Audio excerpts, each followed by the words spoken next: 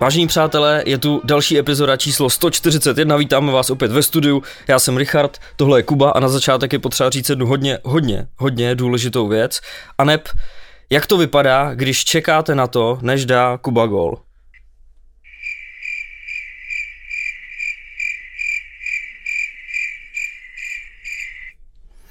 Narážíme na finále krajské ligy. Zbytečný. Trochu nevadí. Jakoby vy jste vyhráli, ale takže vám gratuluju. 6-5 Rokycany, Třemošná, obráceně, Třemošná Rokycany. To znamená, že to bylo 5-6, když řeknu Rokycany Třemošná, protože jste hráli venku. Richard je připravený dneska, rádi to vidíme. Zkrátka vyhráli jste první zápas finále, sice bez bodu, ale i tak. Dobrý pocit, ne? Richard, zdar. Čau. Bez bodu, ale je mi to úplně jedno, já už jsem ve fázi kariéry, kdy hlavní je pro mě týmový úspěch a není to jenom kec. Jsem rád, že jsme vyhráli. Úplně to teda nevypadalo, Richard. To jako, ale dostatečně potlak ty krabe, minulý dám 2 góly a najednou se očekává, že budu dávat góly pořád. To jsem klid, jo. Dá se říct, že tě zastoupili jiný, že máte dobrou hloubku kádru a výbornou sekundární produktivitu. To byla primární, nám to vyhrála primární produktivita. Protože ty seš ta sekundární. Já jsem ta sekundární, která nedoručila tentokrát. No, já jsem plnou, když jsem hrál, tak jsem měl průměr 1 gól za 14 zápasů. A vždycky, když to bylo tak třeba 12 zápasů bez góla, tak jsem začal být tak nervózní. Do té doby jsem byl úplně v klidu. Teď jsi to vybral v semifinále. Teďka semifinále jsem to vybral na 3 sezóny. 2+1, to bylo dobrý. Ne, nejlepší jsem byl. No, těžký zápas, 4-1 jsme prohrávali. Na začátku druhé třetiny, to už jsem tam jenom seděl, říkám, to snad není možný. Potom oni byli vyloučení, dostali 5 minut a naše přesilovkový komando, Mario Princel, Vítě Rajčpís a Martin Mucha, obránce, dal 3 góly. Ten má strašný kanon. Strašný kanon. No, jakože střelu. Střelu. OK. Richard, ty vole. Richard je dobrý, ale páno, dobře. 4-4 po 2 třetinách. S jakým jako napětím jste šli do třetí třetiny? Napětím, já jsem třeba jako lehce nervózní, já ti nebudu kecat. Když je taky nerozhodný a bude v obraném pásmu, tak jsem jako lehce nervózní. Nechci prohrát, že jo, dostat gól. No to je, že vám o něco jde, ne? To je právě dobře. No, a ještě to fakt jako je vyhrocený ty zápasy. Musím teda říct, že teďka tam byl navíc vlastně, píská nás podle mě poslední 3 zápasy jeden na ten samý kluk, mladý. Nemá to jednoduchý, samozřejmě nemá ještě tolik zkušeností, ale s ním teďka pískal jakoby 2 hlavní byli, druhý hlavní byl Matěj Sýkora, který píská jako hlavní extraligu a samozřejmě je to znát. Samozřejmě byly tam nějaký výroky, o kterých bych dokázal diskutovat, ale je na něm jakoby cítit, že má mnohem větší klid. Tam ty rozhodčí v té lize mají tendenci pískat úplně všechno. Že pak se fakt jenom přesilovky, oslabení a ono to trochu taky bylo ve druhé třetině, takže jak jsou přesilovky, tak my tam hrneme tu naši první lajnu, toho Mária s Víťou a právě ten Moucha, Martin Mucha, takže ty dali góly v potřebný okamžik a nakonec jsme to dokázali otočit. No. A zase moje chvíle přišla ve třetí třetině, kdy jsme hráli samý oslabení, takže jsem tam vyhrávaný bule Richarde, vyhozený kotouče, všechno. Trefalo tě to? Netrefalo mě, jednou jsem tam šel takového bloku, nechtělo se mi do něj, nebudu tě lhát. Šel jsem do něj pozdě, víš, jak jsem nebyl připravený, tak jsem do něj šel pozdě a ten hráč už střílel a říkám potom, nechám to projít na bránu a naštěstí Jonáš to chytil, no. Ale a máš pravdu, nebudem to zlehčovat, přece jenom je to finále, pojďme k tomu fakt jako přistoupit se vší vážností a odborností, jo. Vy po 2 třetinách jdete do třetí třetiny s tím, že je to 4-4. Ty jsi vážně, nebo si děláš prdel? Jsem vážně. Že může rozhodnout každý moment, každý gól. Nechcete udělat žádnou chybu. A teď vy to rozhodnete vlastně po 5 minutách té třetí třetiny, dáte tam 2 góly a je to. Tak co se stalo v tu chvíli? Jak se to stane takhle? Si to děláš prdel, Richard. Nedělám. No, ne, my jsme rádi, že jsme vyhráli, jako prostě ta naše první na to měla 2 střídání, 2 tlaky a dali 2 góly, no. A oni jsou fakt odskočení, jakoby ten Mário s tím Vítěou jsou úplně odskočený na tuhle soutěž, takže ty to pro nás hodně hrajou, Jonáš taky chytá dobře, ať to nevypadá, dostal 5 kousků, ale bylo to fajn, jako docela hodně lidí přišlo v Rokycanech na zimáku, lehce vyhrocený, nadávali nám, my jsme tam měli náš kotel Střemošný, viděl jsi ten rozhovor s tím malým klukem na tom Instagramu? Jo, ten rozhovor s tebou, co no, No.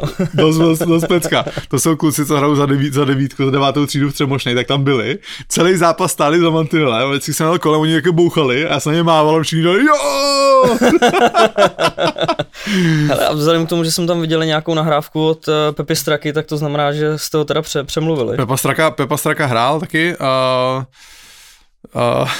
Ten pohyb není takovej samozřejmě, možná to někoho ale měl víc kanadských bodů než ty v zápase. Přesně tak, byl lepší než já, takže jakoby hrál přesilovky s klukama, tam je znát prostě, no, on to fakt má v ruce a podle mě připravoval tak 2-3 golovky, že akorát to někdo nedal, takže jako má to fakt jako neuvěřitelně v ruce, no, ten pohyb samozřejmě není úplně ono. No, ale v sobotu bude důležitý den. V sobotu důležitý zápas, hrajeme druhý finále v Třemošnej. Pokud jste z Plzně a okolí, fakt přijďte. Jako bude podle mě docela hodně lidí tam bude, dobrá atmosféra, bývá to vyhrocený, opravdu jako zábavní faktor hodně vysoký.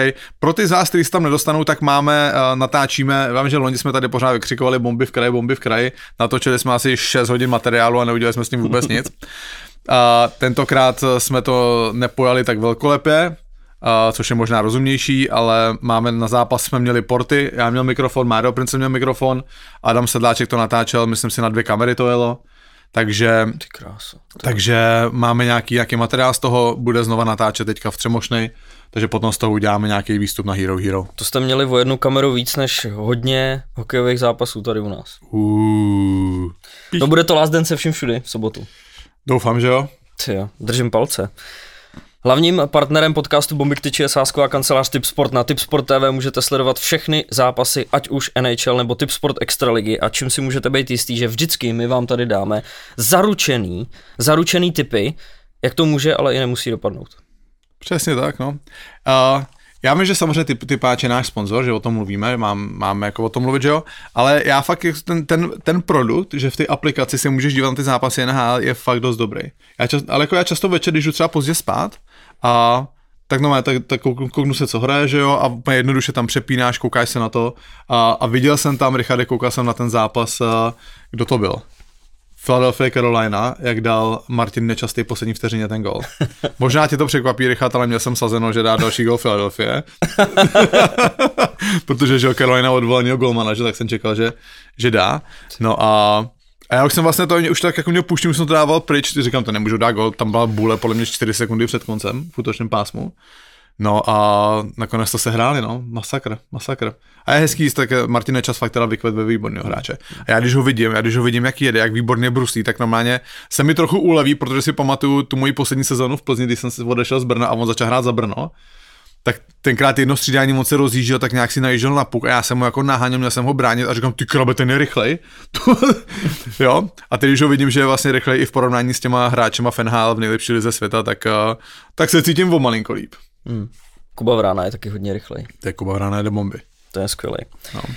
A než se pustíme do aktuálního dění a do dalšího povídání, tak zareagujeme na jednu zprávu, která nám přišla na Instagram od Jakuba Kubeše, který napsal: Lukáš Pech mluvil v předchozí epizodě o Kubovi jako o talentovaném hráči a střelci z junioru, ale když se vrátil z Ameriky, tak z něj byl hráč do 3. a 4. lajny.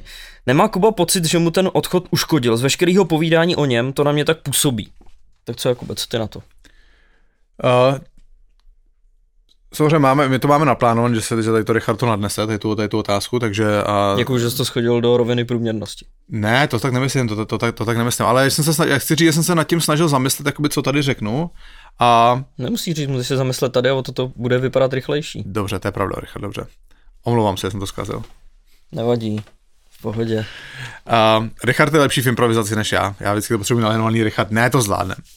No, každopádně. Kuba je pod tlakem, že já vždycky drtím víc než on mě, protože on ví, že to ustojí mnohem líp, než kdyby on dělal tlak na mě. Přesně tak, než by na mě jednou si tady udělal srandu a abych se hned rozložil a pak bych mu ještě týden psal, Jakube, a fakt si myslíš, že to ne... Já bych mu neodepisoval. No, ale to je složitá otázka. No. Já upřímně si myslím, že u mě byl problém ten, že jsem byl posouvaný v úrovně nahoru. Že prostě samozřejmě v té svojí kategorii jsem vynikal, ale o ty kategorie vejš jsem hrál spíš jakoby defenzivní roli a neměl jsem prostor na to, abych se rozvíjel. Já si nemyslím, že mi úplně uškodil ten odchod do Ameriky, no, jakoby, ale už jsem tohoto slyšel taky od někoho jiného před ten názor. Já naopak, když jsem vlastně byl v Americe, tak jsem začal trénovat tam s kondičním trenérem a cítil jsem se nejlíp, co jsem se cítil v životě a brusil jsem nejlíp, jak jsem mohl.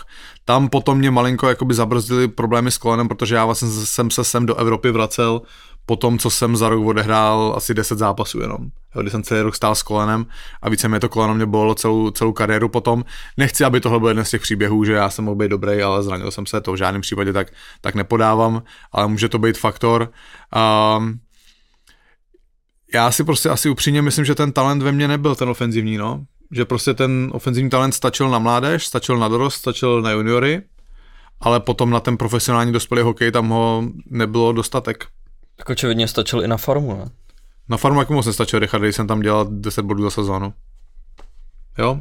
Ale já si prostě myslím, že jsem ten ofenzivní talent neměl, no. Neměl jsem ho tolik, abych prostě byl produktivní i v dospělém hokeji, no, ale musel jsem najít jinou cestu, jak se v tom dospělém hokeji uplatnit a tu jsem našel, no, takže díky tomu jsem tam vydržel, samozřejmě. Já si myslím, že byla chyba, když jsem šel do juniorky v Kanadě a odehrál jsem tam tu jednu sezonu a na další sezonu jsem šel na farmu. A já jsem mohl hrát ještě v těch juniorech v Kanadě na výjimku. Ale samozřejmě už jsem měl podepsanou smlouvu a tak nějak jakoby jsem se chtěl posunout dál. A šel jsem na tu farmu ve chvíli, kdy byla stávka v NHL, to je sezona 2-4-2-5. A takže ta farma byla nabitá, bylo tam málo prostoru, byla kvalitnější ta liga, protože tam bylo hodně hráčů, co by jinak prostě hrálo v NHL. A já jsem tuhle sezonu měl jít zpátky do těch juniorů v Kanadě, měl jsem si tam dát ještě ten jeden rok na výjimku a myslím si, že tam bych byl mnohem víc produktivní a myslím si, že by to tomu mýmu rozvoji bývalo prospělo víc. Ale to je to samozřejmě, kdyby, nedá se to říct, já si obecně myslím, že prostě jsem fakt tolik toho ofenzivního talentu neměl. Jakoby těžký téma, vidím, že z toho máš trošku skleněný oči, takže... Mám? Jestli tě to uchlácholí, tak já bych třeba takovouhle hokejovou kariéru chtěl. Jsi hodnej, Richie. Pro mě by tahle hokejová kariéra byla dobrá. Jsi hodnej, děkuju. Vzhledem k tomu, že jsem nikdy neplásnul do puku. Ne, že jsi nikdy neodpálil puk, myslíš? Přesně tak. Předkolo Liberec Plzeň. Já jsem počkej, jak jste měli ten hokej den v NHL, ten den s hokejem v té Karvinej, no. Tak Nikola Červinková dávala něco na Instagramech 3D z nějaký desky. No. A já říkám, a co, já jsem jí psal na to. A odpaloval Richard taky puky. A co na to odepsal? Napsal něco, že jsi pracoval, nebo co? Pracoval. Já říkám, no já bych ho chtěl vidět odpalovat puky. Ona to nepochopila, no. To nezná si, no, to je ten for. Nevadí, ale jí to asi můžeme odpustit, no. Takže, Liberec Plzeň, Game 7, respektive, chápejte, 5. rozhodující zápas předkola. Je to vlastně utkání, který se hrálo pár hodin po natáčení našeho předjezdu, takže jsme vám ho vlastně dlužili celý týden, takže se k němu aktuálně vracíme, ale Kuba tam byl, takže proto to tady je nutný rozebrat. Máme totiž inside info. No, teď jsme se tady o tom bavili, že jo? Ty si typoval, že Liberec už to zvládne, vyhraje jednoznačně, porazí Plzeň 4-1 a teď zase... Začne zápas a po 9 minutách Liberec prohrává 0-3 a ještě to byly všechno takový jako blbý góly, když to takhle řeknu. Nic jako samozřejmě proti Plzni, ale tak teda hodně nešťastný, protože ten první gól padnul po takovým jako zvláštním odrazu, kdy Petr Kváča nevěděl, kde ten kotouč vlastně pořádně je, u toho 3. gólu zase chytal bez hokejky, takže bylo to takový jako hodně nešťastný, ale Liberec i z tohohle se dokázal zvednout. Adam Najman nakonec rozhodnul v prodloužení. Tak Jakube, byl to pro tebe, nazval bys to třeba takovým malým zázrakem, z čeho se Liberec dokázal dostat? Absolutní zázrak, Richard, to nebyl malý zázrak. Klobouk dolů před Libercem, že to mužstvo dokázalo najít sílu se z tohohle zpamatovat. Máš pravdu, co jsi říkal, ty 3 góly byly takový jako místy nešťastný, ten první gól, že to byl nahozen ze středního pásma, Petrovi to tam nějak se prostě odrazilo, nečekaný odraz, Tomáš Mrtl to dorazil a takový 3 smolný góly, který opravdu takovýhle zápas se ti stane jednou za rok. Jednou za rok, že ti to tam fakt napadá a ve výsledku ten zápas potom skončí a ty ho škrtneš, říkáš si, to je prostě zápas, který se vymyká. Bohužel pro Liberec on ten zápas nemohl škrtnout, protože to byl zápas, který rozhodoval o tom, jestli ta jejich sezona bude absolutní fiasko. No a opravdu klobouk dolů, že to zvládli se zpamatovat. Já jsem si v tu chvíli, kdy dostali gól na 3-0, myslel, že se to bude prostě 50 minut dohrávat. Říkám, ty sem jedeme na Game 7 a tady 50 minut se to bude pinkat ve středním pásmu teďka, že možná dají na 3-1, ale jako už jsem nevěřil tomu, že by to mohli takhle dotáhnout. Kdo má můj největší obdiv? Petr Kváča. Opravdu po tom, co dostane takovýhle 3 góly, ten první gól si myslím, že si musel určitě vyčítat. Tak v takhle důležitém zápase se spamatovat a za dalších prostě, já nevím, 50 minut plus to prodloužení, teďka nevím, do jaký minuty hráli, tak nedostat ani gól. I s tím vlastně, že na něj toho třeba tolik potom nešlo, tak opravdu klobouk dolů, to musí být ten brankář neuvěřitelně silný psychicky. Znova to zopakuju, jako hráč se na tom ledě dokážete schovat. Když máte prostě den blbec, něco pokazíte, tak si tak jako najíždíte vlastně, aby jakože můžete dostat puk, ale vlastně jako nemůžete, jo, jdete brzo z ledu a dokážete se svým způsobem schovat, ale ten brankář, ten se neschová před ničím. A Petr se s tím popasoval fakt neuvěřitelně, obdivu hráče, kteří jsou takhle mentálně silný. Tak my jsme ho rozgrilovali už tady u nás, když byl přímo tady ve studiu, tak jsme se vlastně na něco takového ptali, jak se s tím právě vyrovnat, jestli golman musí být nějakým způsobem splachovací. No. Ale tady to ustál, takže jasný, že když to ustojí tady, tak už to pak ustojí všude. No. Nečekaný hrdina pro, nečekaný hrdina pro Liberec Adam Dlouhý, který, když se podíváte na jeho statistiky, tak celou kariéru, kromě 1 roku v Chomutově, strávil v organizaci Liberce. Každou sezonu pendluje nahoru a dolů mezi první ligou a extraligou. A ten případ toho, že on tam do toho zápasu vkročí a dá 2 důležitý góly pro výsledek celé sezony, tak jenom ukazuje to, jak se vyplatí mít ten široký kádr.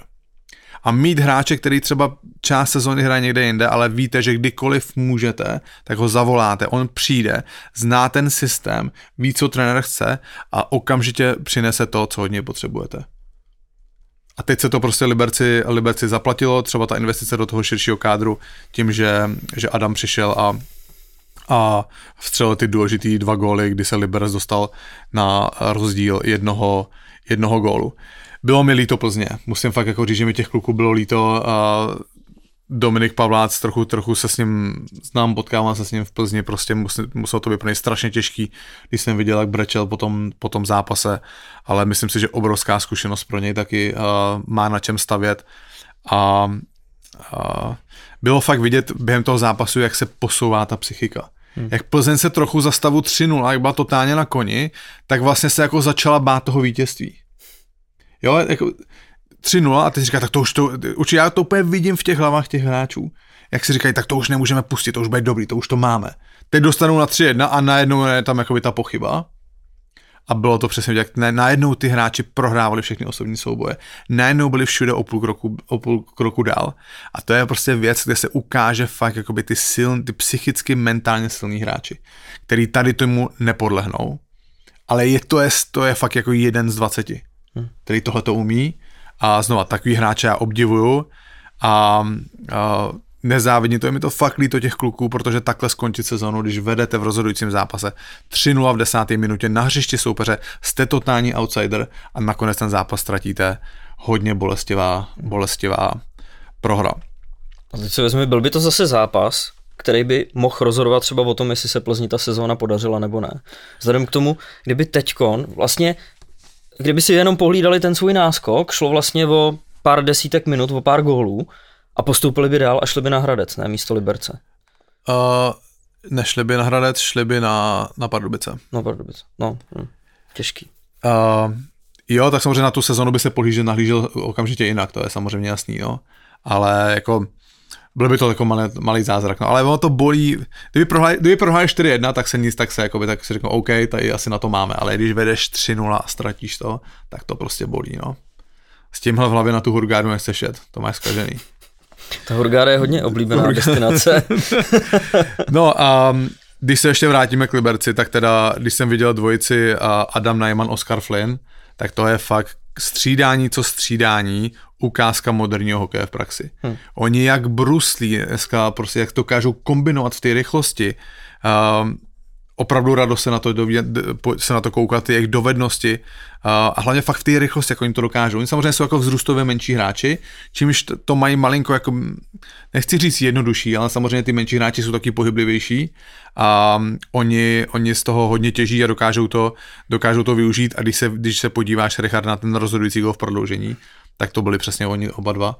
Tam byla, myslím si, že to začalo to bulí v obranném pásmu Liberce a oni normálně za 5 sekund na to šel Adam Neumann sám na kasu. Dlouhá nahrávka, flint, zpracování, posunutí přesně na Neumana, ten přebruslil obránce, protože ani na vteřinu nepřestal bruslit.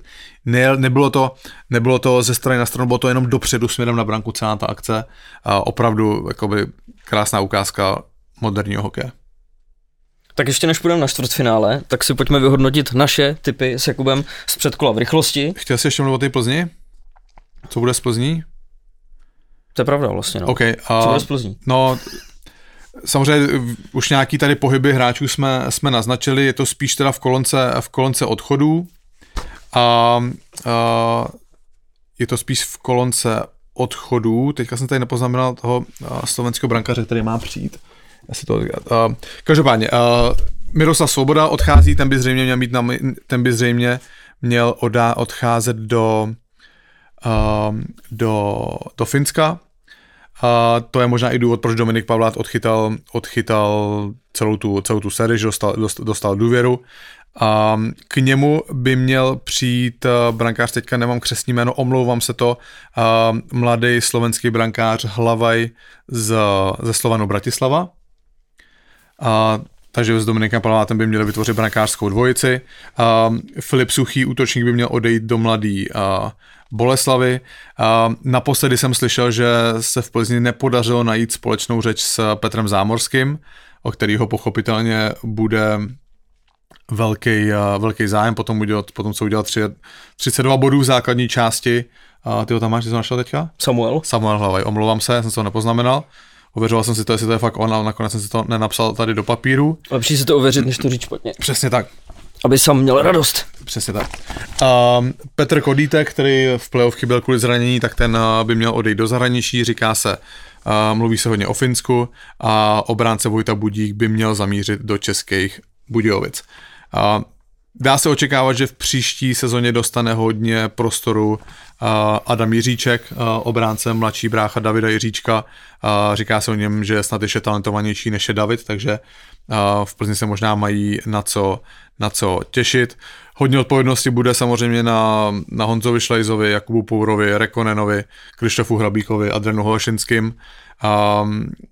Slyšel jsem do útoku zatím jenom jméno Ondřeje Matýse z Pardubic, který samozřejmě v Pardubicích v tom nabitém kádru nemá tolik prostoru. Pokud by Plzeň dokázala ho vytěžit, tak by to samozřejmě byl další skvělý přestup. Má přijít obránce Tomáš Dujsík z Olomouce. No a já jsem zvědavý, jestli dostane čuchnout plzeňský další super talent Adam Benák, syn bývalého obránce Venci Benáka, se kterým jsem já dřív hrál. Tomu teda po sezóně bude teprve 16 let. Je hodně malý o vzrůstu, 167 cm, ale zatím dominuje v každé kategorii, kde nastoupil. Otázka je, jestli to v 16 letech na něho nebude moc, ale myslím si, že se určitě dočkáme toho, že na nějaký zápas vyběhne. Díky, Jakube. Nejzač, kdykoliv. To teď teda to předkolo, jo. Pojď. Ze sérií Třinec, Litvínov a Olomouc Karlovy Vary já mám vždycky po jednom bodu. Ty nic, protože si typoval agresivně.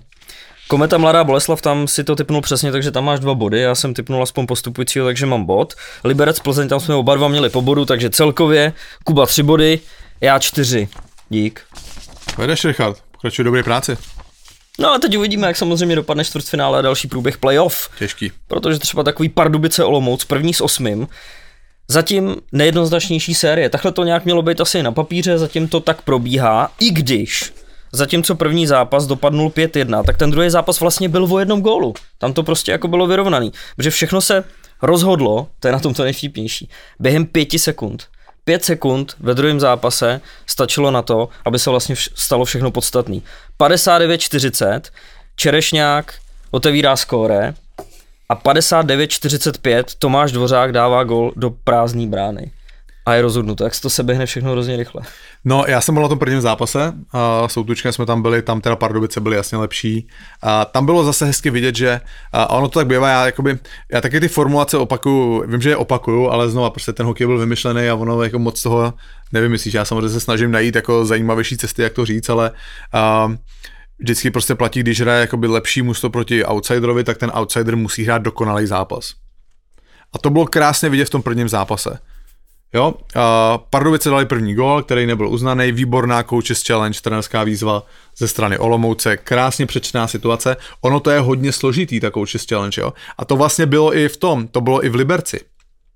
A v Liberci se tomu ještě vrátíme k tomu zápasu, že Liberec dal gól na 1-3 a tam to z toho tak rochalo v brankovišti a v Plzni uvažovali, podle mě trochu uvažovali, nebo jsem kluci v komentáři to říkali, že možná se nabízela coaches challenge. Jenže ono to samozřejmě ta coaches challenge jako je dobrý nápad, ale musíš brát v úvahu to, že když ti nevyjde, tak máš automaticky trest. A když si vemeš tu situaci Plzně z toho zápasu, vede 3-0, dostane gól na 3-1 a nechce dělat dál tu coaches challenge, která bude neúspěšná, ten gól bude platit a ještě půjde to druhý musto do přesilovky, že jo. To nechceš. Velký rozdíl. Takže Plzeň to třeba nechala, což je pochopitelný, myslím si, že to bylo správné rozhodnutí trenérů. Olomouc zase správně vycítila, že to asi jako opravdu faul byl a byla odvážná, šla do té trenérské výzvy a to vyšlo.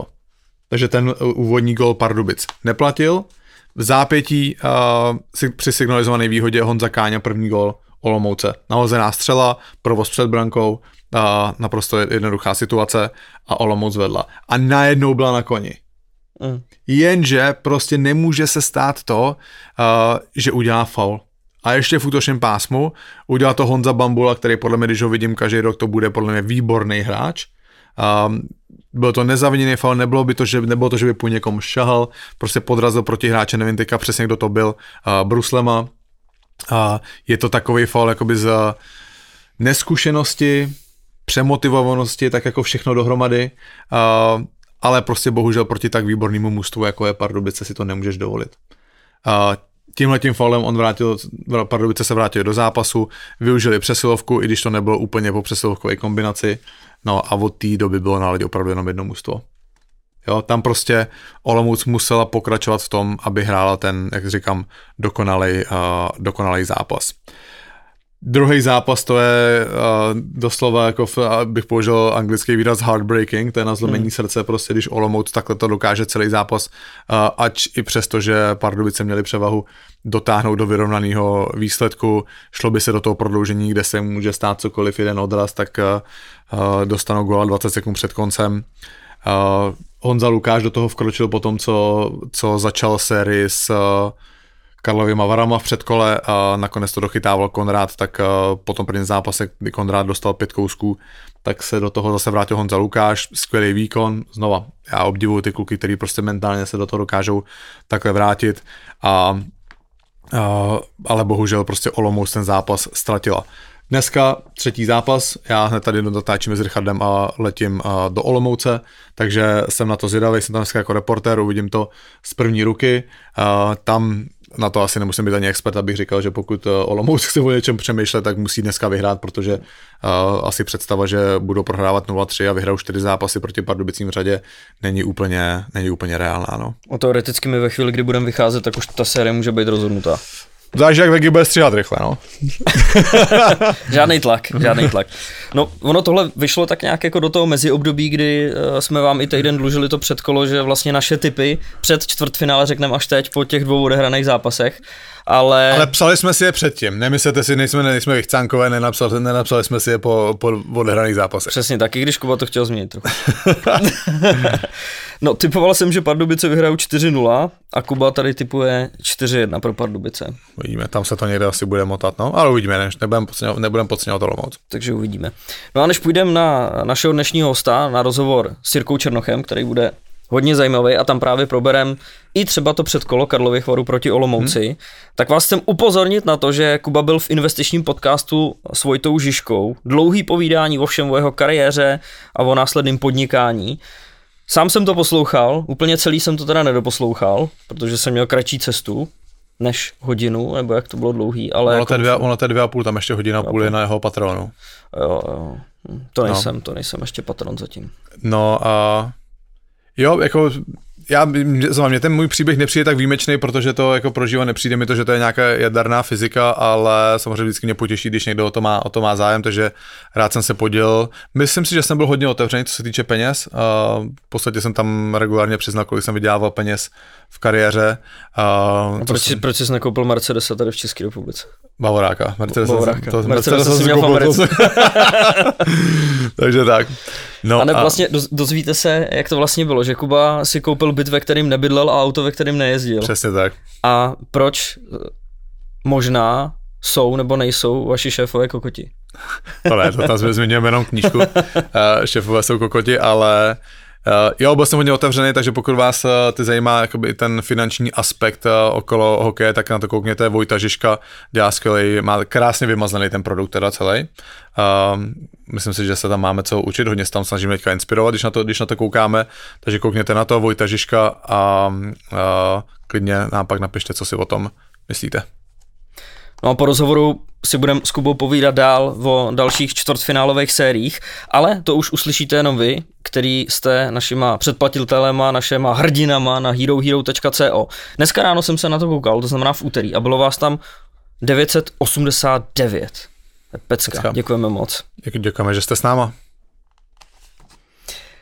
Tak jo. Jdem na úvod. Jdeme na to? Na rozhovor. Jsem takový nejistý.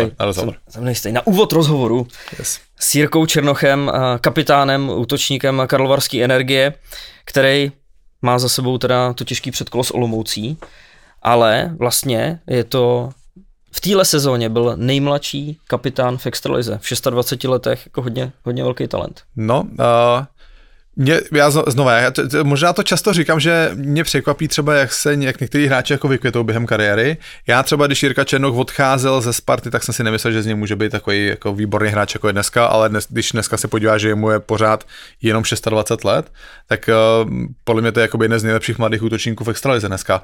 Takový trochu jako náznak z té staré školy, že je produktivní, není to úplně jako ústřel, že by dělal bod na zápas, ale můžeš se spolíhat na to, že ti ty body udělá, ale zároveň k tomu prostě přináší tvrdost, zároveň k tomu je takový hajzl na ledě, což já jsem takový hráč vždycky nesnášel, teďka milu úplně na to koukat, milu absolutně teďka Klímojc dvojčata, tomu se dostaneme v další části.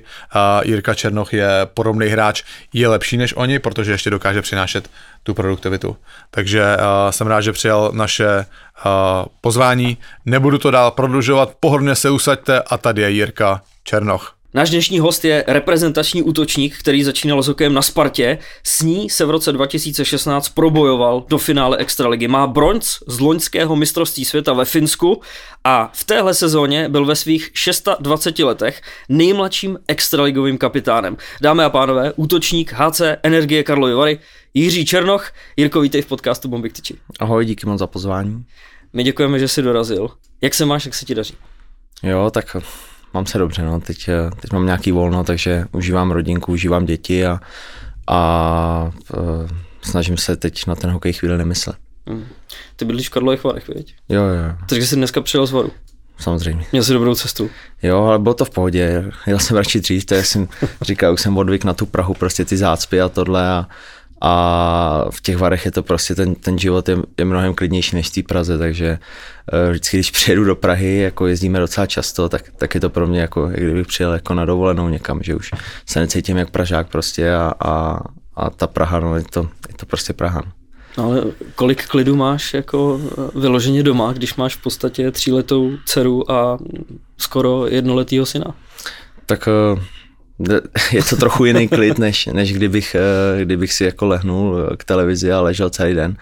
Ale samozřejmě je to pro mě, já to beru tak, že pro mě to je jakoby relax, protože z toho hokeje člověk častokrát unavený jak fyzicky, tak hlavně psychicky a prostě přijde domů a tu hlavu vypne a věnuje se jenom těm dětem a když to řeknu jakoby blbě, tak jakoby to je můj největší koníček, prostě rodina a ty děti, no, to je prostě radost. Předpokládám, že dceři asi hokejku do rukou nedáváš, tak projevuje se u ní nějaký sportovní talent třeba už.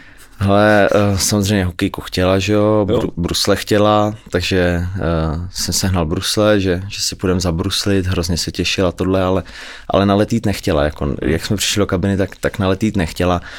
Hele, já budu rád, když bude umět bruslit, cokoliv bude chtít dělat, tak bude dělat. No. Samozřejmě u té holky ten hokej, ne, že bych byl nějak proti tomu, ale samozřejmě bych byl radši, kdyby hrála nějaký sport, co se k těm holkám hodí víc. Mně by se třeba líbil tenis, ale nechám to na ní. Prostě byl bych rád, kdyby sportovala, protože si myslím, že když dítě sportuje, tak je to fajn, takže cokoliv bude chtít dělat, tak bude dělat. To je dobře, když má takhle vzor v rodičích, tak je to samozřejmě dobře. Sportem ku zdraví. Tak. Říká se to. Ještě jinak se to říká taky, ale... Jasně. Ale jo, sportem ku zdraví. Takhle to budeme říkat, to je oficiální verze. Ale za mnou mimo záběry kamer sedí Vegy. Všichni už ho tady znají, kdo nás poslouchají, náš zvukař, střihač, Grandmaster Vegy, který zároveň je hokejový brankář, chytá za Mighty Bucks, říkám to správně. Jo. A vlastně chodí tak nějak jako, protože golmani jsou žádaný, tak chodí tak jako na všechny tréninky tady po Praze, lidi ho chtějí. A on se mi svěřil před tímhle s tím rozhovorem, že tvůj táta s Mírou Kopřivou vede jeho brankářský tréninky. Tvůj táta je trenér brankářů v Letňanech. A zároveň takhle jako i vypomáhá ještě jinde? Jo, hele, taťka vlastně dělá trenéra golmanů v Letňanech už, myslím, že možná 12-13 let. A do toho dělával regionálního trenéra Českého svazu, který se teďka zrušili s novým vedením. A dělá si soukromý tréninky, takže teďka v tom hokeji vlastně on dřív chytával do nějakých 22 let. Pak jsem se narodil já se ségrou, tak musel si najít práci a začít vydělávat, takže z toho nechal a tak nějak, jak jsem začal hrát já hokej, tak začal trénovat golmany a dělá to vlastně kolem 20 let a je na něm vidět, že ho to hrozně naplňuje a hrozně ho to baví, no. Takže to je takový jeho největší koníček a vlastně i práce.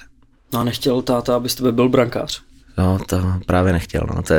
Já jsem samozřejmě jako každý malý hokejista, že jo, masky, betony, to prostě hrozně láká ty děti a zkoušel jsem to, jestli si nemůžu do brány a naštěstí jako byl táta rozumný a nedovolil mi to, což za co jsem jako do dneška hrozně rád. Ale já si myslím, že každý malý hokejista chtěl by asi golman. No. Proč ti to nedovolil? No, protože on to vždycky vysvětlí tak, že to je jako hrozně jednoduchý. Vem si, že máš tým a máš tam 20 hráčů, který hrajou, ale máš jenom jednoho golmana, který chytá, takže samozřejmě ta konkurence v té bráně pro toho golmana je obrovská a jsou vlastně jenom 2 golmani, že jo, v týmu většinou, jeden jenom chytá ten zápas, takže to on tak si to jako obhajuje. No. A ty se narodil v Klatovech, že jo? A proč zrovna Sparta, kdy jsi vlastně začínal s hokejem? Tak jsem se narodil vlastně v Klatovech, protože mamka je z Klatov původem, taťka tam byl na vojně, tam se poznali. Já si myslím, že do nějakého roku, necelého mýho, jsme tam bydleli, pak jsme se přestěhovali vlastně do Zdib, což je hned u Prahy a od malička se mnou rodiče chodili na hokej koukat, že jo, chodili jsme na Spartu, takže to byla asi jasná volba, kam mě dají a vlastně tam jsem prožil svoje celé dětství. No. Nic proti Zdibům, ale nejsou zrovna Zdiby ten důvod, proč se odstěhoval do Karlových Varů? Ne. Protože já jsem tam chtěl bydlet taky, hledali jsme tam barák, ale bylo mi řečeno, protože to je v podstatě nějakých 10-15 minut do O2 arény, dá se říct. Ale často je z toho 3/4 hodiny až hodina, protože tam neustále jsou kolony. Měl jsi s tím taky takovouhle zkušenost? Jo, ale tak já když jsem byl malý, tak prostě Zdiby měli 15 obyvatel, jo, a byli to všechno starousedlíci, co prostě se tam znali a tím, že to prostě je lukrativní lokalita, je to prostě hrozně blízko u Prahy, máš tam za 10 minut seš autobusem na metru na Kobylisích, tak se tam začali prostě ve velkém stavět baráky a teď ty Zdiby mají kolem 5000 obyvatel, takže těch aut prostě teď je mraky, že jo, takže samozřejmě ráno někdy, pak když už jsem byl starší, měl jsem řidičák, tak jsem do Holešovic prostě jezdil kolem 50 minut, no. A normálně o víkend jsem to jel za 10 minut, takže samozřejmě to je strašný, no, ale tak to prostě je, no. Jako konec smalltalku, jdeme na důležitý téma. Jak hodně mrzí konec v předkole? Tak samozřejmě vždycky, když člověk skončí a teď, nevím, já to mám vždycky tak, nejvíc mě to mrzí prostě v ten daný okamžik, když prostě se pískne a vlastně víte, že ta sezóna, která prostě byla 9 měsíců, jste prostě dřel a prostě najednou to skončí a vždycky to prostě mrzí, vždycky to bolí, že že prostě tam máte tu skvělou partu lidí a teď víte, že prostě je konec toho snažení o nějaký úspěch a letos mě to mrzí jako asi nejvíc z celé kariéry, protože si myslím, že jsme určitě měli tým na to postoupit do čtvrtfinále a i když tu sezónu jsme měli takovou turbulentní a prostě v prosinci jsme byli 3 body od posledního Kladna, jo, a nakonec to dopadlo tak, že 3 kola před koncem jsme měli jasný předkolo, což vlastně tu základní část musím hodnotit pozitivně nakonec, ale všechno se odráží od toho playoff, který jsme prostě nezvládli. Proč to za tebe nestačilo na Olomouc? Já si myslím, že tam rozhodl ten třetí zápas, kdy jsme prostě vedli 2-0 po 2 třetinách a ty 2 třetiny jsme byli jasně lepší tým, přijdeme do 3. třetiny a vlastně dostaneme 2 góly během 30 vteřin a najednou to by ještě nevadilo, ale my jsme úplně přestali hrát, prostě najednou bylo vidět, že jsme se začali bát o ten výsledek, že jsme se začali bát o to, že ten zápas můžeme prohrát. Přesto 40 minut jsme si nikdo nepřipouštěli, že ten zápas můžeme ztratit a najednou během 30 vteřin najednou jsem cítil, že prostě tam je trošku ta panika a přestali jsme úplně hrát. Najednou vlastně od toho druhého gólu jsme si nevytvořili jako žádnou příležitost a pak prostě jsme v tom prodloužení ubránili 4minutový oslabení a jak nám skočil 5. hráč, tak jsme dostali prostě špatný gól, takže to si myslím, že to byl ten zlomový okamžik té série. Vlastně Karlovy Vary od toho titulu v roce 2009 nevyhráli jedinou sérii playoff. Já vím, že takhle dlouho ve Varech nejseš, ale tím, co si řekl, že vy se vlastně i o ten výsledek bojíte, myslíš si, že i třeba to hráči Karlových Varů můžou mít jako v hlavě něco takového, že jako v playoff je to vždycky náročný a pak se začneš třeba jako bát, když už se to k tomu blíží, že byste třeba mohli postoupit dál.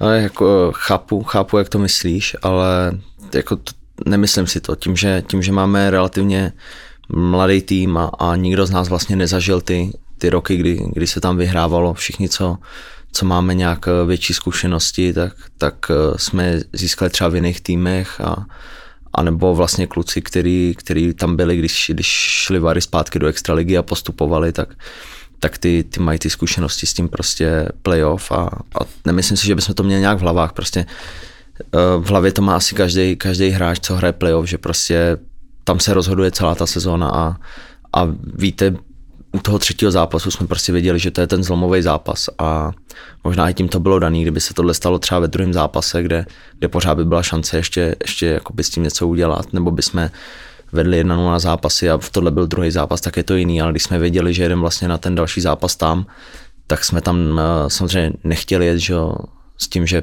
musíme prostě za každou cenu vyhrát 2 zápasy u nich. Takže jsme věděli, že tohle bude ten nejdůležitější zápas a možná i proto jsme pak tu 3. třetinu jakoby hráli tak špatně. Vlastně na druhou stranu je pravda, že za poslední 4 roky jste neměli normální sérii playoff, že jo? Vždycky se tam něco jako stalo. No, ale já jsem říkal, já jsem byl hrozně rád, že jsme letos odehráli 2 zápasy v předkole doma, protože vlastně první rok, co jsem přišel do Varu, tak nám to ukončil covid. 2. rok to bylo bez lidí, nebo já nevím, jestli tam bylo 500 000 lidí maximálně. No. Loni jsme to hráli v Chomutově, takže si myslím, že ty fanoušci naši si zasloužili prostě vidět to playoff a já si myslím, že jsme těch 5 třetin z těch 6 odehráli výborně a poděkovali trochu těm lidem, že zase od toho ledna začali chodit na ten hokej ve Varech a měli jsme tam spoustu vysokých návštěv, který nám hrozně pomohli a díky tomu jsme ji začali vyhrávat zase doma. No ale a co teď ta díra v ledu v tom prvním zápase v předkole s Olomoucí? Zažil jsi někdy jako nějaký bizarnější moment než tohleto? Ale tak zažil jsem podobně bizarní moment, že když u nás hrála Olomouc, to bylo někdy na začátku sezóny, to se ani hra nezačalo, to bylo taky super bizarní, ale nezažil, no a je to prostě hrozně těžký a jako samozřejmě za to mohla lidská chyba, což se prostě stává, ale pak se jako strhla jako vlna totální nenávisti jako vůči mně, ale tak nějak to asi k tomu taky patří. No. A ty jsi měl poslední slovo v tom rozhodování, jestli se teda bude dál v tom zápase pokračovat, nebo co se bude dít? Ale je to, má kapitáni a rozhodčí prostě musí dát verdikt, jak to bude. A co jsem pochopil, tak musí prostě souhlasit jak kdyby všichni. A tam to bylo tak, že vlastně rozhodčí od toho dali ruce pryč, že to je na nás. A tím, že já jsem prostě řekl, že tam svůj tým nepošlu na ten let, tak jsem to vlastně ve finále jakoby rozhodl já, ale jak jsem říkal, kdyby ten rozhodčí řekl prostě ne, ale je to v pohodě, jdem hrát, tak prostě taky hrát půjdu, ale když mi i ten rozhodčí, který tam byl, tak mi řekne, hele, prostě ten let není 100%, je to prostě na tobě, tak já vlastně v tu chvíli zodpovídal za celý můj tým a ta riha byla prostě v místě, kde kluci jezdí střídat a jako nechtěl jsem dopustit to, vím, že tam ta pravděpodobnost byla třeba malá, ale že to prostě někdo pošle hlavou do maťáku a já pak budu jakoby si to vyčítat, že já jsem jakoby dovolil, aby si ten zápas hrál, takže tak to bylo. Vy za vás jako ve Varech jste se shodli, že by se nemělo pokračovat? Jo, bylo jakoby, nebylo to jenom moje rozhodnutí, prostě bylo rozhodnutí kluků, ptal jsem se trenérů a všichni s tím rozhodnutím souhlasili. Mě teď zajímá, jak probíhalo zhruba nějakých těch 22 hodin, než se vlastně ta druhá třetina dohrávala. Mě jako zajímá, co všechno se jako může měnit, nebo jak jste nad tím přemýšleli, jestli i si sedneš, analyzuješ, co se vlastně stalo v první třetině, jak na Olomouc, jak to změnit, jak jako dlouhá doba byla a jak jiný Karlovy Vary vlastně pak přišli do té druhé třetiny. Hele, my jsme vlastně vůbec nic moc nerozebírali, co jsme si rozebrali, jak byla přesilovka oslabení, bylo jediný, ale jakoby hru Olomouce nebo naší, to jsme si vůbec nerozebírali. My jsme věděli, že prostě, zní to divně, ale že máme prostě zápas, který trvá 40 minut a jdeš do toho a ztrácíš 2 góly. Takže naše prostě, když řeknu, náš cíl byl dát co nejrychlejší gól, co se nám nepodařilo a věděli jsme, že čím později třeba ten případný gól dáme, tak to bude pro nás těžší, takže tam se ukázala jakoby ta zkušenost toho Olomouce, že do toho zápasu šel a že když se zeptáte kohokoliv extralize, proti komu nechce prohrávat, tak je to Olomouc, takže tomhletom ten Olmik je prostě specifický a v tom je jich síla. No vlastně ještě předtím, než se ten zápas dohrával, tak se vůbec jako řešilo ředitel extraligy, co vlastně se bude dít dál. Olomouc chtěla prostě pokračovat od druhé třetiny za stavu 2-0, což se taky stalo, ale Karlovy Vary chtěli hrát ten zápas od samotného začátku. Věděli jste o tomhle? Ale my jsme večer po zápase přenahotelili jsme si jídlo a věděli jsme, že druhý den budeme hrát prostě nějaký zápas. My už jsme prostě jakoby kluci, hráči, už jsme neřešili, jaký zápas to bude nebo za jakýho stavu to bude a vlastně pak jenom přišli trenéři nám říct, že se dohrává ten zápas. Za mě to bylo nejvíc spravedlivý. Nikdo vlastně nemůže říct půl slova na to, že by na tom nějaký tým vydělal, takže za mě se to vyřešilo ku spokojenosti všech stran. V podstatě asi logicky. Jo, ale za mě to bylo nejvíc logický a nejvíc spravedlivý. Trenér David Bruk prodloužil v Karlových Varech jako trenér. Jak bys třeba jako porovnal hru pod ním oproti Martinovi Pešoutovi? Tak pod Pažím to bylo takový víc nechci říct hurá hokej, ale ne, že bychom neměli systém, to ne, ale prostě hodně jsme si na tom ledě mohli dělat ve finále, co jsme chtěli, což na jednu stranu není asi na škodu, na druhou stranu pak prostě v těch důležitých momentech toho zápasu nebo v důležitých zápasech to není dobře. A ten Brouček nám do toho přines trošku víc toho systému a takovej větší řád do té hry. Takže já si myslím, že nám to pomohlo určitě. Že děláme ty věci, co bychom dělat měli. Samozřejmě vždycky to jde líp, co si budem, ale myslím si, že nějaký posun tam byl a tím, že vlastně trenér pokračuje, tak si myslím, že to je nejlepší, co mohlo být, že se může navázat na tu práci a je tam nějaká koncepce, že to není, že by se po roce vyhodil trenér, přišel by zase někdo nový a zase by se začínalo od nuly, že prostě navážeme tam, kde jsme skončili a budeme na to ty věci nabalovat dál. Zásadní otázka a ještě klíčovější odpověď na ní. Kdo letos vyhraje extraligu? Ty jsi jak moje manželka, to vždycky koukáme na hokej a ona mi říká, Tak dík. A komu bys to přál? Říkám, nepřál bych to asi nikomu. No, já tam, komu to a kdo teda vyhraje? A já říkám, ale za mě asi... já si myslím, že i když po včerejšku... je to... Za mě tam jsou prostě 4 týmy, který to můžou vyhrát. A to je Sparta, Pardubice, Brno a Vítkovice. Aha. No ale buď Vítkovice nebo buď Brno. No jasně, ale že není to prostě, že bych řekl, že si myslím na 100%, že to vyhraje Sparta nebo Pardubice. Ale teď prostě se rozjelo z toho čtvrtfinále a vidí, že ty týmy jsou strašně vyrovnaný a rozhodou to fakt jako drobnosti.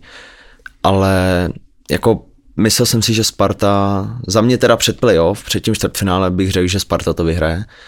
Ale když jsem viděl teď ty zápasy, tak ten Třinec jim udělal velký problémy. A i kdyby Sparta postoupila, tak si myslím, že určitě to bude stát mnohem víc sil, než by potřebovali. Takže samozřejmě pak je to o tom, kdokoliv bude mít zraněných hráčů a jak budou mít aktuální formu ty lídři, ale za mě jeden z těch 4 týmů, jako, ale neřeknu ti jeden tým, protože to je letos to playoff prostě je vyrovnaný extrémně. Takže za mě to bude jeden tady z těch.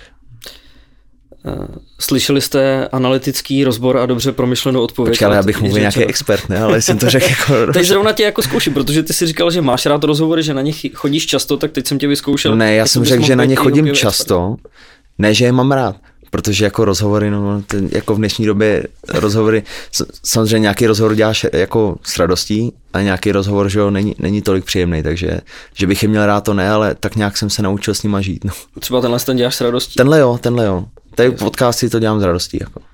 Dělal bys třeba hokejový experta jednou v budoucnu, hodně daleko po kariéře? Já nevím, no. Já tak uvidím, jakou tu kariéru budu mít taky a... Dlouhou a skvělou. To by bylo fajn. Ale tak samozřejmě, že bych se tomu asi nebránil, ale tak já doufám, že to ještě jako v daleké budoucnosti. No. Jak vznikla přezdívka Čeče? Hele, takhle mi jednou řekl Kuba Kučera, vlastně syn Franty Kučery. My jsme spolu hrávali, jsme stejně starý a já nevím kdy, ale snad v 5 letech mi prostě řekl, hele, já nevím, jestli on nechtěl říct jako člověče a řekl čeče a od té doby to tak nějak vzniklo jako a drží se to se mnou prostě do teďka, takže mi říkají prostě čeče, no. Nebo Blacku někdy, ale těch přezdívek jsem měl víc. No. Ale to mi říkal Pepa Jandač, mi říkal Blacku, protože on říkal lajny podle centrů a byl tam Dominik Volek a tomu se říkal Čolek a jemu se pletlo Čolek Čeče, takže on říkal prostě Blacku. Celá Black.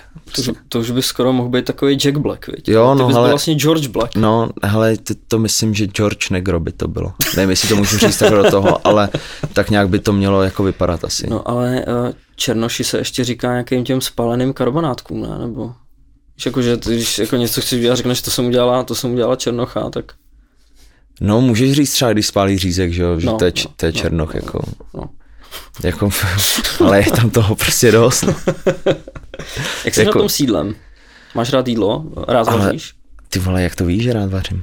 Rád vařím, fakt. Vím to, no, tak samozřejmě. Rád vařím, je to pro mě taky další takový druh relaxu, nebo takhle, když mám čas, tak radši doma uvařím já než manželka, protože vím, že manželka vaří, protože musí být prostě jídlo a já uvařím, protože prostě mě to baví, nebo koukám na recepty, že ho sleduju na Instagramu, prostě různý věci a jo, ale jako nemám s tím problém, docela mě to i baví, někdy samozřejmě chci udělat radost, že ho manželce, tak se ptám, co bych chtěl uvařit, uvařím něco dobrýho, jako myslím si, že vařím jako relativně slušně, nebo tak nějak jako.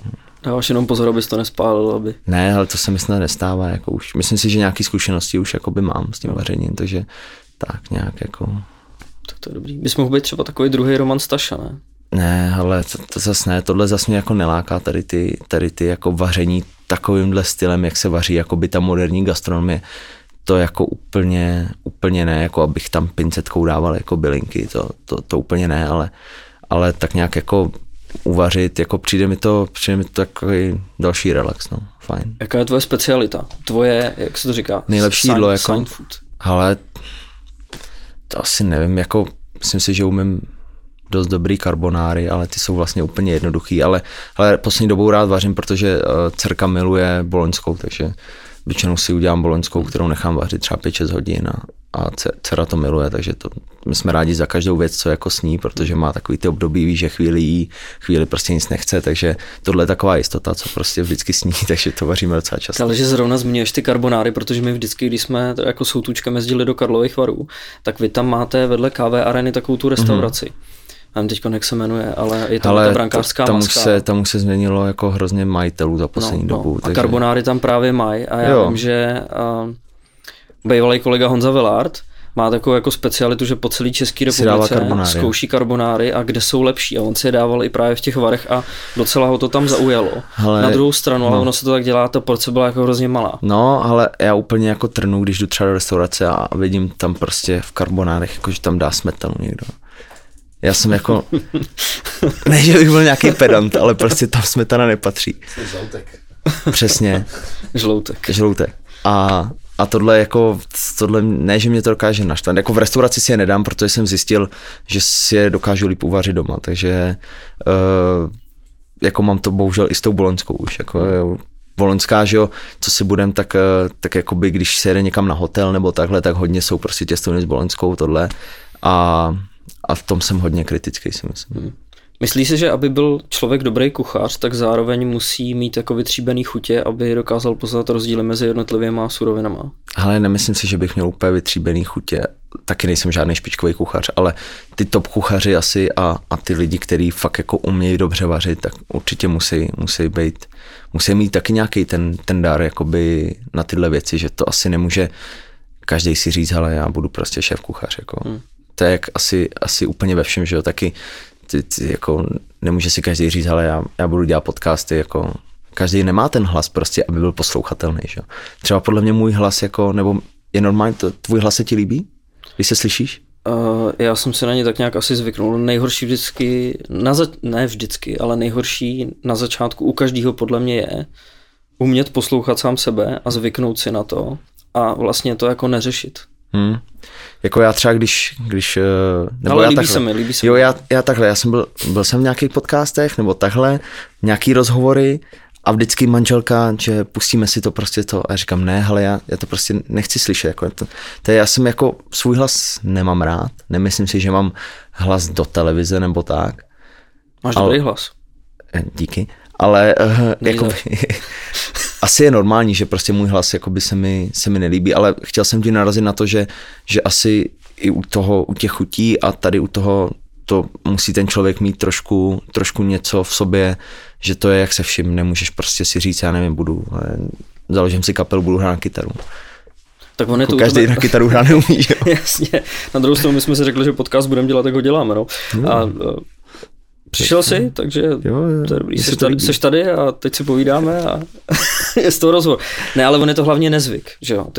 Pro tebe je strašně neobvyklý se nějakým způsobem poslouchat, ale ve chvíli, kdy si na to zvykneš, byť ti to třeba nemusí sedět, tak až ve chvíli, kdy se naučíš poslouchat sám sebe, můžeš začít pracovat s hlasem tak, aby ses někam jako posouval dál. Jo, to je pravda, no. Já třeba teď dost poslouchám podcasty a nevím, jestli to přijde jenom mě, ale většina těch lidí, co ty podcasty dělá, tak mě ten hlas se mi jako líbí. Že kolikrát pak někde slyšíš, ať už nějaký rozhovor nebo něco a ten hlas ti je nepříjemný. Že prostě ti ten hlas vadí.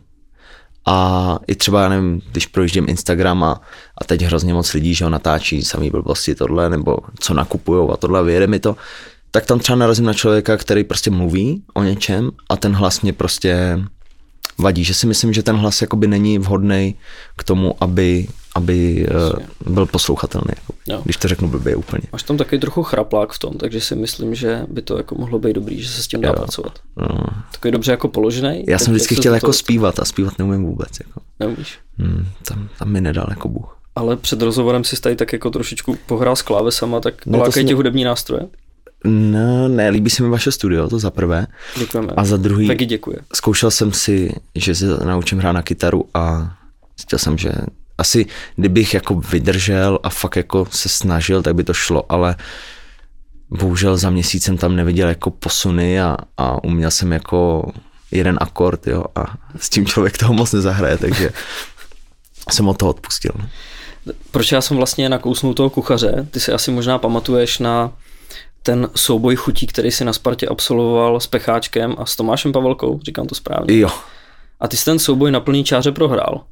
Ne, počkej, ale já musím říct, že to si člověk nedokáže představit, když vlastně to nevidíš. Tak ale to fakt normálně mně všechno přišlo skoro stejný. A je to fakt neuvěřitelný, jak vlastně ten mozek ovlivňuje to, co vidí. Protože když bys mi dal tady jabko, já ho viděl, teď ti řeknu, no tak to je snad jasný jabko, to pozná každý debil. Ale když to nevidíš a teď kousneš, tak ono najednou mi přijde, že ani není tolik sladký jako to jabko. Takže v tomhle fakt je to hrozně těžký a já třeba sledoval jsem Masterchefa a tam tady to měli taky s těma zakrytýma a já jsem si říkal, no tak to jsou debilové. Jak je to možný, jak je to možný prostě. No. A ono to fakt není jako, je to těžší, než se zdá mnohem, no. Já bych jako, ať si to každý klidně zkusí doma, jako. Třeba 4 základní věci a sám uvidí, no, ale tak samozřejmě tam byla nějaká marakuja, to já jsem v životě jako, pomalu jsem to ani neznal, jako, nebo ten passion fruit, že jo, nebo něco takového. Kopr jsem poznal, tak ten nesnáším, takže to jsem poznal, jako věci, které nesnáším, bych poznal. Ale toho znám jenom přes tátu a ten o něm úplně básní, takže to je prostě... Tak to je dobrý. No, zlatý hřeb, tam byla ta chili paprička, kterou ty si teda ani neudržel v puse, no. Ale to není, že bych jako pálivý mi nevadí, nemám rád třeba, nebo zas znám Kuba Flek, tak to je zas blázen, ten došel si jako pálivý. A mě nevadí pálivý do té doby, dokud ti to neovlivní prostě, že cítíš jenom pálivý. To mi přijde jako už jako moc. Když prostě si něco dám a prostě jenom mi hoří huba a je to prostě jenom pálivý, tak mi to přijde. Ale když to trošku jako pálí, tak v pohodě, ale to byla asi nějaká moc ostrá, jako, že mě to tak jako to... Ale prásku na tebe ještě jednu věc, že ty se zbál naložit Kubovi, i když jako si věděl, že tady dneska nebude. Ptal jsem se, jestli na něj něco máš a říkal si, ne, nebudu ho zbytečně drážit, tak pořád jsi to nerozmyslel. Ne, tak Kuba je expert v televizi. A... To na tom nic nemění. Ne, já musím říct, že Kuba je na mě hodnej, když je v televizi, takže já na ně budu hodnej taky a já jsem říkal, že mně se líbí, jak on to dělá to podle mě dobře, kouká na to z pohledu hokejisty, takže to já proti němu nemám jako vůbec nic, jako že líbí se mi, jak udělá práci, i tady vlastně ty podcasty s tebou, takže tam já ani nemám mu jak naložit, jakoby nic na ní nemám, bohužel. Děkujeme. Zase na druhou stranu, takže ty to bereš tak, že když kritika je tvrdá, ale ve chvíli, kdy je oprávněná, tak vy jako hráči jste s tím v pohodě. Jasně, tak... Musí to mít hlavu a patu. Tak, ale každý ví, kdy udělá prostě chybu. Už většina těch, nebo skoro všichni už mají prostě toho odehráno mraky a vědí, kdy prostě je chyba. Když tu chybu někdo prostě ukáže v televizi, tak prostě to tak je. Jako, samozřejmě nemyslím si, že se to děje, že by někde hledal chybu, kde není, ale prostě všichni ty kluci vědí, kdy udělají chybu. Takže když se to pak, jako všichni na to koukají v té televizi, stejně ty lidi, co tomu trochu rozumějí, tak tu chybu vidějí, takže určitě, že by někdo byl jako špatný z toho, že se někde rozpytová nějaká chyba nebo špatná nahrávka, to ne. Pokud vás naše povídání s Jirkou baví, tak nemusíte být smutný, protože ještě další 3/4 hodinu najdete na našem bonusovém kanále herohero.co, kde Jirka mluví třeba o tom, jak velká výzva je pro něj teď nosit kapitánský Cčko v Karlových Varech, proč po loňském mistrovství světa spěchal domů a hlavně přesně jsme zvážili váhu bronzový medaile a taky uvidíte, jestli to Jirka správně tipnul nebo ne. Zároveň došlo i taky na vaše divácký dotazy. No a po rozhovoru si pak s Kubou povídáme dál o zbylých čtvrtfinálových sérií, o změnách v Mladý Boleslavi. Bavíme se třeba taky o tom, proč chce jedna kanadská juniorská hokejová soutěž zrušit bitky a povídáme si i o formě Davida Pastrňáka. Tohle všechno na herohero.co/bombiktyči. Děkujeme Jirkovi Černochovi za jeho čas a za tohle skvělé povídání. Ta domluva s ním byla naprosto perfektní. Stačila jedna zpráva, jestli by náhodou neměl chuť, nepřišel za náma do studia, napsal přijdu rád a vlastně bylo to domluvený. Pak jsme napsali čas, souhlasil, přišel, skvělý. Děkujeme moc. Navíc tady ve studiu je to vždycky pecka. Pecka. Tak jo. Díky přátelé, že jste nás poslouchali. My se tady s váma rozloučíme. Pro nás to bylo docela výživný ráno, je toho teďkon hodně i vlastně, jak se hraje playoff, takže Kuba je rozlítaný, pojede na další zápasy. Budeme pro vás mít spoustu novinek do dalšího týdne. Přesně tak. Děkujeme vám za pozornost a vidíme se zase brzo. Čau. Čau.